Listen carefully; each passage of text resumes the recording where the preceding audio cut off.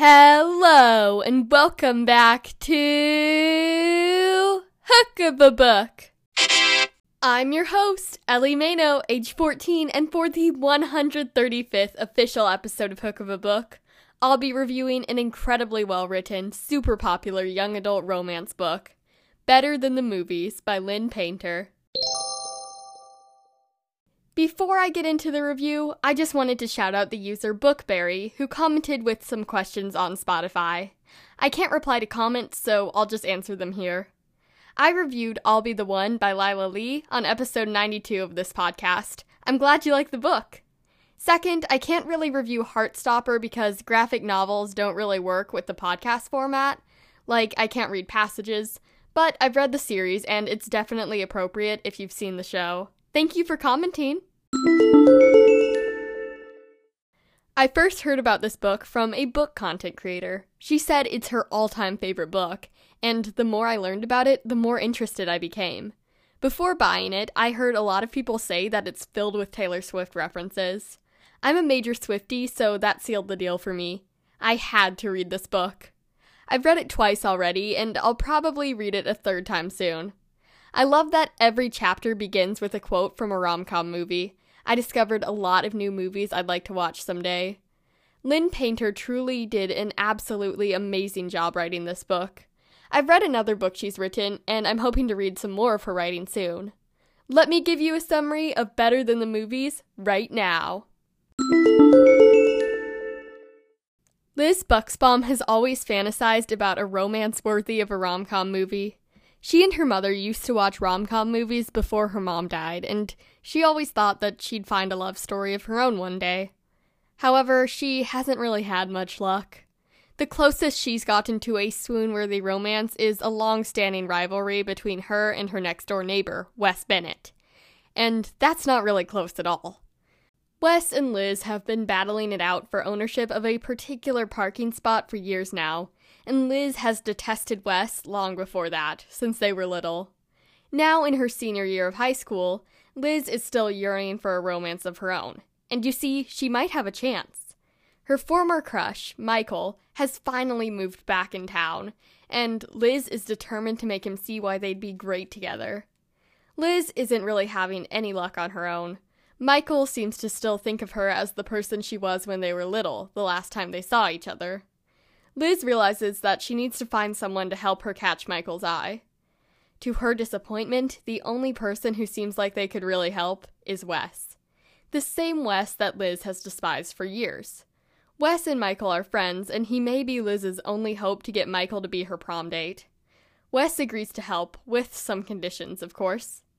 There's only one thing Wes and Liz can think to do. Let Michael think they're dating, so that he sees Liz for who she is now, instead of the little kid she used to be. Liz is annoyed that this fake dating scheme will require her and Wes to spend a lot of time together, but you gotta do what you gotta do, right? But much to her surprise, she doesn't really hate being around Wes. Sure, he can be a lot at times, but he's actually pretty fun to be around. Oh no, this was not part of the plan. Liz likes Michael, right?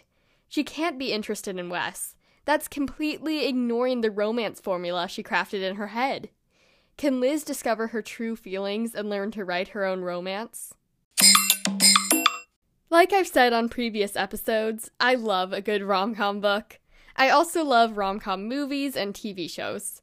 Reading this book felt like a big warm hug almost. It was just that good.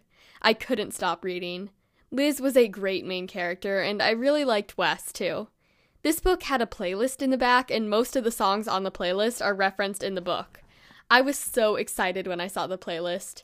Books with soundtracks are my favorite. Lynn Painter is definitely such a creative author. Let me read you a passage from Better Than the Movies right now. Seriously, Wes? I looked around the store and couldn't shake the guilt. It was one thing to blow off shopping with your best friend to do another activity, but blowing off shopping with your best friend to shop with someone else? It felt like crossing a big old line. You are ridiculous. He grabbed a red tunic from a display rack and threw it into the cart. Ridiculously smart. Now you only have to go into the fitting room once. I looked at the heaping cart and wondered if he knew that you could only take in 6 items at a time. I didn't say anything, though, because the man was on a mission. He'd picked me up from the bookstore when my shift was over, sped the 2 blocks to the mall, and nearly pulled my arm out of its socket every time I failed to keep up with his brisk pace. Apparently, Wes hated shopping. We were in Devilish, the high school trendy worldwide franchise store that I usually avoided. I was all about buying vintage clothes online or hunting through thrift stores for the perfect throwback pieces. Devilish wasn't my game. Wes had asked me my size when we'd entered the 3-level store, and since then, he'd been hurling things into the cart like he was on some kind of speed shopping game show. We had finally taken a pause in the middle of an aisle between the sequined and revealing formal dresses and the faux business attire. Wes looked through the contents of our cart, holding up a few items to reconsider them, either nodding or shaking his head thoughtfully. Finally, he said, "I think we probably have enough." I tried not to sound sarcastic when I said, "Probably." He pointed a finger at me and said, "But I know you well enough to know that this is my only shot." True. He'd tossed in jeans, t-shirts, some super cute tops, some not so cute tops. The boy was definitely covering all of his bases. But why so much white? He pushed the cart towards a huge rack of folded shirts and said, "People with red hair look good in white, shouldn't you know that?" I just followed, trying not to smile at his confidence in his own fashion beliefs. I missed that memo. He grabbed a handful of shirts and added them to our pile. "White and green, dude. Those are your go-to colors." I couldn't stop the laugh. Noted. He stopped manic shopping for a second and smiled down at me, his eyes warm as they traveled over my face. It reminded me of the look Rhett gave Scarlett in Gone with the Wind when he attempted to tie her new bonnet for her. It was a look that admitted he knew nothing about what he was doing and that he knew he looked foolish. But he didn't care because he was enjoying himself. It was weird, but part of me thought that that might be the case with Wes. Not that he liked me, but I felt like he was enjoying our verbal sparring. Honestly, I did too, when he wasn't saying things that made me want to choke him out. He reached out and grabbed a plaid flannel shirt from a rack. That wasn't going to work for spring, but I didn't say anything. I just tucked my hair behind my ears and let him finish. It didn't exactly escape my notice that our makeover-ish shopping trip was exactly like I'd imagined, but it was more the ugly truth than she's all that. It was so reminiscent of Mike taking Abby shopping that it was almost funny, only Wes wasn't the leading man, and I wasn't falling for him.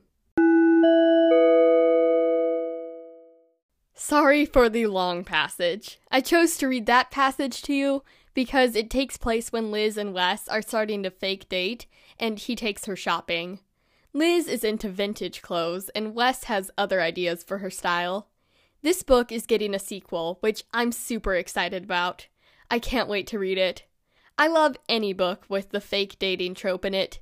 Some of my favorite books, like To All the Boys I've Loved Before, include that trope. Hey, do you know what time it is? It's time for a message for the grown-ups. Hey adults! So in Better Than the Movies, there is some profanity as well as limited romantic references. There are also a lot of references to classic rom-com movies which you may want to watch with your tween or teen. I'd recommend this book for ages 12 and up. Now, it's time for the last segment on Hook of a Book. What emotion? You know the rules. Okay, drum roll please. The emotion I felt when finishing this book was obsessed. I was obsessed with this book, and I'm so excited to read the sequel. Thank you so much for listening to Hook of a Book this week. If you have a book you want me to review on the show, you can email me at hookofabookpodcast@gmail.com or leave your request in a comment on Spotify. You can also send in a voice message that might be featured on a future episode. The links are in the episode description. To stay up to date with all things Hook of a Book related, you can check out Hook of a Book's Instagram. Sometimes additional book recommendations that aren't on the show will be featured there. The link is in the podcast description. Remember, stay safe, stay healthy, and keep on reading! Ellie out!